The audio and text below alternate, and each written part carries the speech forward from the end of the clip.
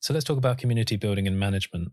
I help to co-run a YouTube channel called Blender Nest, which I'm sure many people already listening to this will know about. It's basically supposed to be a place where different Blender creators, specifically YouTubers, can come together and just talk about all the Blender community and all sorts of other random things that we might find interesting. Its purpose has shifted over time. It was originally just supposed to be a podcast, but now recently we've been making some changes to it to turn it into a more open community. And you can find out more information about that if you go to blendernest.space, which is the website. And there's a link on there for the Discord community as well, if you wanted to take part. Blender Nest has been an interesting project because since it started back in about January 2020, there have obviously been some very significant changes, not just in my life, but in all the lives of everyone that's taken part. Of course, the pandemic had a major effect on all of our lives, but for many of us, our businesses centered around these channels have been rapidly changing and growing at various paces, and everyone's had to kind of navigate this in a slightly different way. The original 6 that started the podcast were CG Matter, Ducky 3D, Southern Shotty, Grant Abbott, Blender Binge, now Kev Binge, and myself. Getting up to where we are now, most of those original 6 had dropped off. The ones that have participated more than anyone else are Kev and myself, with CG Matter occasionally appearing. The others dropped off for various reasons, mostly to do with work, but it's really more than just business because everyone has their own sets of responsibilities that have different priorities. And Blender Nest being a community project which does not provide any financial and very little incentive in terms of attention falls quite low down on the ladder when you're comparing it to other responsibilities. But I did write a bit more about this on the Blender Nest website. We've set up a blog section on there now. So if you take a look, there's the first blog post I've written called A Change of Pace, which basically outlines how I thought the channel wasn't really sustainable just as a hyper-specific podcast and would need to open up a bit more if we wanted it to grow. But this kind of opens up the opportunity for us to talk about managing different priorities and time investments and how you can tell a good idea from a bad one, because Blender Nest as a channel and a project would be an interesting candidate for a case study, I think. Because Blender as a community is very large. We've got people from all different walks of lives from all around the world. Us, as Blender creators on YouTube, have accumulated fairly substantial audiences in terms of viewer numbers, and all of those viewers are invested in Blender to various degrees. Some of those viewers are hardcore community members and like to absorb as much Blender content as possible, so they'll follow everyone. And these are the people that are more likely to be interested in listening to kind of hyper-specific podcast content that's made by groups of us creators. The thing is, this kind of content doesn't have much reach beyond just those members. To keep a channel like that growing, it's something that everyone taking part needs to keep pushing to their regular audience. The normal content we make allows for a much more organic growth because it's more applicable to a wider audience rather than just entirely dedicated Blender users. There's a very wide range of people on YouTube now that are interested in learning Blender or may have seen some of their other favorite creators using it in some way, that may not ever use the software to a point of proficiency but are still interested enough to enjoy content about it. And there are definitely some channels that curtail to this audience very well. Channels like CG Matter and Daniel Craft, for example, because they tend to throw a bit more of an entertaining mix onto it. Ian Hubert as well is another one with his fast tutorials because they're enjoyable to watch, first of all, and then they're educational as a secondary purpose. Now, podcast type content doesn't have the same reach, and it's definitely not entertaining in the same way, not unless the personalities are inherently quite comedic and jive really well together to create some really funny smash hits moments that I think people will find really entertaining. We've had a fair few funny moments that have happened on Blender Nest, and I've put them into a compilation video, but on the whole the content is very long form and serious and doesn't really open much in the way of quick comedic hits. So naturally, most of the people that watch it are those that are going to be doing work while listening to it, so they're dividing their attention up. I think very few viewers actually sit there and watch the screen for 1.5, 2 hours, where it's just our faces making the same expressions, talking about the same subjects week after week, and ultimately just letting the content get a bit stale. Now, there are lots of reasons why we ended up making a change to the format to try and turn it into a bit more of a longer lasting channel. I think one of the first points of concern came from me, which was the unfair distribution of work. Because when the podcast started, CG Matter, Ducky and I were pretty much divvying up the responsibilities. Over time, Ducky stopped taking part, so the editing was done by me and CG Matter. Then eventually it got too much for him, so then I was in charge. So I would do the editing, then I would upload it, and then CG Matter would take care of the rest of the admin work. And then eventually he stopped doing that, so then absolutely everything fell onto me, which became an unfair workload. Inevitably, this started digging into my time, and it also meant that I had less time to spend on my own projects. This was quite annoying in particular because I think around September 2020, I had the full responsibility of managing Blender Nest. I had at that point been dealing with months worth of breathing issues and was continuing to do so. Certain areas of my financial income were starting to run low, so I had to look at new alternatives like Patreon, which was putting a lot of pressure on me. So I was in a position where I needed to make some significant changes and put a lot more effort into my work. And at that time, I was responsible for having to deal with the weekly podcast content, while everyone else could just run off and do what they liked. So I ended up implementing a new voluntary work system on the behind-the-scenes Blender Nest server. I call it a bucket system. Essentially, we have a few channels where links can be shared. Whenever someone records something, they can shove it in the to edit channel, and then someone else can come and pick that up. And then once that's edited, they can put it in the to upload channel. And then whoever's in control of the YouTube account, so that would be me, can then take that video and upload it. So in doing that, and about around the beginning of this year, it means that I stepped away from editing duties so that other members of the Blender Nest server would have to pick that up. But I would still be responsible for recording the episodes and uploading the edited videos to the account. This was good because it gave me a lot more time. It made the system a lot more fair because then the responsibilities were being spread about. Paul Kajeji and Michael Bridges were especially helpful in this because they volunteered their time to help. And I guess I've worried a little bit about stepping away from these duties, making it look like I'm not interested in helping with the Blender Nest anymore. But clearly that's not the case. I mean, a lot of people were offering to help, but the thing is, everyone offers to help, but no one actually does anything. Because delegating work is a difficult task. We kind of need to be in the right place at the right time to be able to share files and ideas properly. It does take something like one person just setting up a system like the bucket system to actually get the ball rolling a bit. And I kind of think about this moment of change like a kind of tough love relationship moment. You know, if you're putting too much effort into a relationship and the other person isn't putting any in, then it's like, okay, well, you better start putting the effort in or this entire thing is going to collapse. And I was kind of feeling that about Blender Nest at that point. Because I knew that the amount of effort I was putting into it was not sustainable, and if I stopped doing the editing, then the channel would die. And maybe that sounds a bit dramatic, but there's an element of realism in there. Because I had control of the YouTube account, if anyone wanted to do their own recordings, if I wasn't there and edit them as well, then there's an extra hurdle that needs to be done in connecting through me to the account to make that content work. Ultimately, we reached a point a couple of weeks ago where we sat down and basically talked about new possibilities for directions to take Blender Nest in a way that would mean that the content would then be accessible to more people rather than just our hyper-specific audiences. We also wanted to make the process of making the content more enjoyable, and a way to do that was to have new interesting series ideas. So for example, the art reviews, and this would be good because people from the open community could submit their artwork on the new Discord server, and then we could take a look at that. That would keep it fresh every time we wanted to do an episode because there'd be new content to look at every time. The secondary benefit to that would be that people would get excited for seeing their work on the video and then consequently share it with their friends. Having the server also gives us a platform to do live chats with other creators without necessarily adding them to the full crew. And maybe that's something I should be a bit more transparent about because we like to stay a bit quiet about the idea of adding people to the crew. Because there's quite a few people over time that have requested to be part of the podcasts, and we tend to pick and choose them quite carefully. Whenever someone asks if they can take part, I always want to be very nice and diplomatic, but I'll say quite bluntly here and now the kinds of things that we don't want in the Blender Nest crew.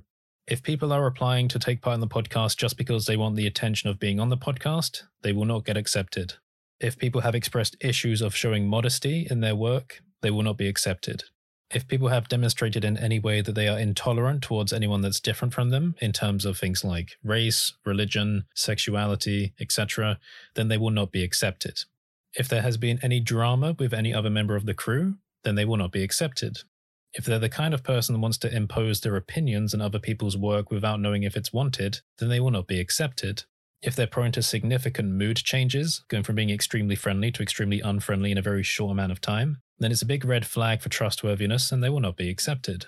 So strictly speaking, whenever someone is proposed to join the server, we do a little bit of a personality check on their content beforehand. Now, I should say that's how it was before we've made these significant community changes and setting up the new public server. But now I think things are going to be run a little bit differently because the server allows us to provide a platform for creators to talk about their work and their interests without actually adding them to the inner crew. And I think this will be mutually beneficial because we can give those creators an audience that will listen to what they want to talk about, and they will also be providing us with content to share at the same time so we can continue to grow the channel. Before making these changes, we had a lot of discussions about whether or not we should be letting new people into the actual original crew, and we kind of came to the conclusion that we would keep some degree of separation from a managerial standpoint. So instead of turning our original server that we were using to share files into the open community, we would make an entirely new server to become the public community. And both of these servers have moderation areas where we can discuss different levels of importance. We knew before making this open community that we had developed a kind of interesting family dynamic within Blender Nest. To be honest, I think we were kind of lucky in connecting with each other because those of us that took part on a mostly consistent basis share very similar values in life. We have somewhat similar personalities and share similar reactions to different types of personalities. But one consistent factor that I think makes us good candidates for actually managing an open community like this is that we all share an interest in encouraging more people to take part in Blender and to connect with other people and to share their work. The more people we get making stuff in and for Blender, the higher quality I think the community becomes. It also means the more interesting things become accessible to everyone. This is one of the main strengths about open source software, I think, because if you have a large community of experimenters, they're basically doing a lot of the development work for you. I think from a management standpoint of the Blender Foundation and the Institute, I think it's been a good idea keeping the Blender Animation Studio close to the development of Blender. Because when you have a group of people running real projects and experiments using the software, it really does help to inform you of better decisions, to decide on better directions to focus the development. Now, the wider Blender community, whether or not the Foundation realizes it or not, is basically one massive collaborative animation studio in some way.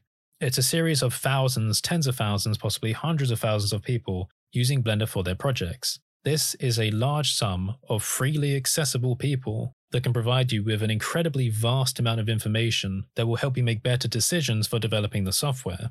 So I think it's a very good idea for the Blender development team to not tunnel vision in on very specific ideas that they have in mind, and instead open everything up to scrutiny for the larger community. I think this does happen a lot of the time because they're very open about their communications. You can watch live conversations the development team are having. You can also see what builds and what changes are being made. In this regard, it's very good, but I think there are some situations sometimes where certain key members of the development team focus in on specific ideas that are not necessarily popular, but are just implemented because they have a bias towards them. Now, swinging this right back around to Blender Nest, having a large audience focused on open source software is not only an enjoyable thing to interact with, but it's also an invaluable resource. You cannot buy attentive audience members with money. Many companies have tried, and it's always been a bit of a fruitless exercise. The Blender community is fantastic. It's full of extremely intelligent and resourceful people. And what having a server like the new Blender Nest one allows us to do now is connect with some of those very resourceful minds. We don't necessarily need to be restricted by our prejudices against certain personality types anymore. We still need to keep a certain amount of moderation and vetting because we want to be careful about people's sensitivities and making things feel egalitarian and as accessible to different types of people as possible, regardless of where you're from, what your background is, and what you like. But having a server like this means that creators can also get a bit more experimental with their content, because the kind of people that take part in these communities are ones that are interested in the creators and do want to see what they can make. But not only that, they're also interested in engaging with these ideas. And this allows, I think, for a good environment where ideas can be bounced off of each other very quickly. This is different from traditional creator communities, I think, because they're usually very self-centered and focused around individual creators. But having a merging point like this, which basically acts as like an average between all of the Blender YouTube creators servers, means that a wider range of viewpoints and ideas can be collected and collaborated on within a shorter amount of time. This also opens the way for rapidly experimenting with different types of content for the YouTube channel. What's more than this is that if people enjoy their time on the server, not even necessarily for the YouTube channel, it may bring along their friends and other contacts that just want to take part in the server, but then this can bleed into new audience members for the channel as well. Having the new website and the Discord server means that we can organize content a bit better away from the YouTube channel, which opens the way for us to maybe change tactic for how we present the content on YouTube. We can get slightly more clickbaity with the content titles and thumbnails to try and attract new people on board. If we can also encourage a wider range of people to take part in the YouTube videos, then by making it clear to the algorithm in the titles and the description and the tags of who's taking part, we can get a bit more of a wider territory gain over the YouTube algorithm. So when people look up other members that do take part in Blender Nest content, we can also string some more viewers from there. Having less repetitive content, like the podcast was becoming originally, this also provides a higher sense of value, which means we can also share that content on other platforms and news services. So I think overall it's a very beneficial thing to do. I also think it comes at quite a unique time. Maybe if we did it a bit earlier, we might have failed in the process of putting the community together. I really do think that it was a right place, right time situation doing it now. On a personal level, I've had a bit of an emotionally difficult last few months, and I've come out of that phase now, and something I've been desiring is a distraction. Something I can occupy my mind with, and easy access to people who can throw their ideas into my head so I'm not stuck with my own. So in having these discussions about the Blender Nest server, I was very keen to get working on it right away. And I said to Arturo at the time, I either work fast or not at all. And that's true, that holds up for my attention span. I thought the idea of having an open Blender Nest community for people was a very valuable idea and would be very fun to interact with. I knew that if I left it more than a couple of days before I started working on it, it would never get made, because inevitably another project would have entered mine or other people of the server's minds. So I was like, right, let's do the rebranding immediately, let's set up the server right now, and I proposed to the original members that we should use the money that was raised from the original Blender Nest Patreon to host a new website for it. So all of this was done in a very short amount of time over the span of maybe 2 or 3 days. I think what we have now is a very good starting point. We're interested in running more challenges. We're interested in seeing how many other Blender creators we can get on board for talks. But like I said, we're not just going to be accepting absolutely anyone and everything. Some degree of vetting and moderation is still expected. We do want to make sure that anyone who does want to try and make content is genuinely doing it for the best interest of the community and not for entirely self-serving reasons. Then hopefully with this increase in variety and all of these new changes, if we can keep the ball moving, I'm hoping we can get BlenderNest into a position where it can grow by itself. Getting BlenderNest to that point, I think will attract a lot more other creators as well. Not even from a point of being self-serving, like, hey, I want to get involved in this because it could benefit me in the long term, but just from the standpoint of it being an exciting idea. Every community project starts with at least one member, and it grows over time. And the reason it grows is because we put effort into making it grow. We cultivate the audience, we give them a reason to stay, we make them happy, we spend time with them and genuinely begin to understand their hopes and fears. I'm a firm believer that if you look after the community will look after you as well. That's also another reason why I like doing shout-out videos on my main YouTube channel occasionally. It's not because it's easy content to make or because you get lots of valuable thanks for it. On the contrary, I find it's actually more difficult content to make than regular tutorials because it requires more recording clips. It's actually because I remember back when I started my main YouTube channel, Grant Abbott gave me a shout-out. And Bart from Blender Nation was very helpful with sharing my content. I do feel like I lucked out in that regard. I was given the generosity of their attention, and it really helped give me a boost. I don't necessarily know if I believe in karma or anything like that, but I just have a feeling that since I have received something generous from the community, I should give something generous back. There's something that feels quite wholesome and stable about that, like everyone feels safer and happier if there's good things going both ways. So with that slightly more spiritual aspect in mind, if we can call it that, I would like the BlenderNest community to become a place where new creators can connect and assist each other.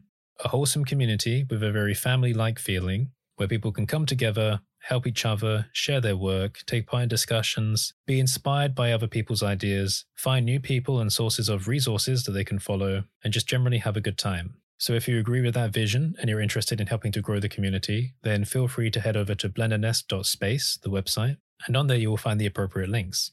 So I think that's where we'll leave it for now. I'm sorry if I rambled on for a bit too long, but when I go through phases of doing lots of stuff in a very short amount of time, I think that saying these things out loud almost codifies it in a way like a diary entry. I do actually have a diary, as a matter of fact, that I write in every now and again. It's been going for about 8 years. But I feel like this podcast can also provide the secondary purpose of acting as a kind of personal diary where I can share these ideas in case other people find them interesting or want to apply any of the ideas shared to their own projects. So thanks for listening, everyone. I hope you're staying safe, and I'll see you next time.